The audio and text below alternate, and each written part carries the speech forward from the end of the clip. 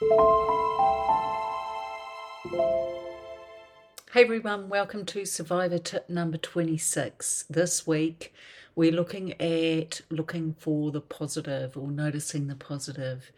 In a lot of situations we are left in as survivors, we can often be in our trauma response mode, which is always being careful, cautious, looking around us, being a little more hypervigilant.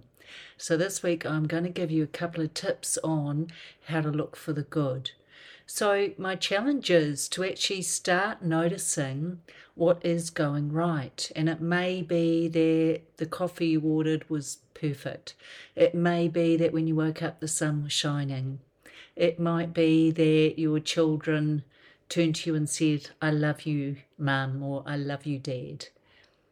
The point is start noticing, because what we know is what we give our attention to grows.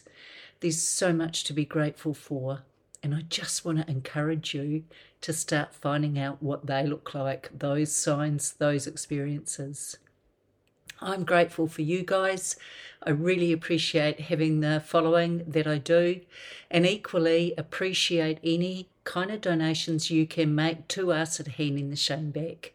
So please go over to handingtheshameback.org/donate and donate a small amount, a customised one-off or every month. But we would so appreciate you. Thank you.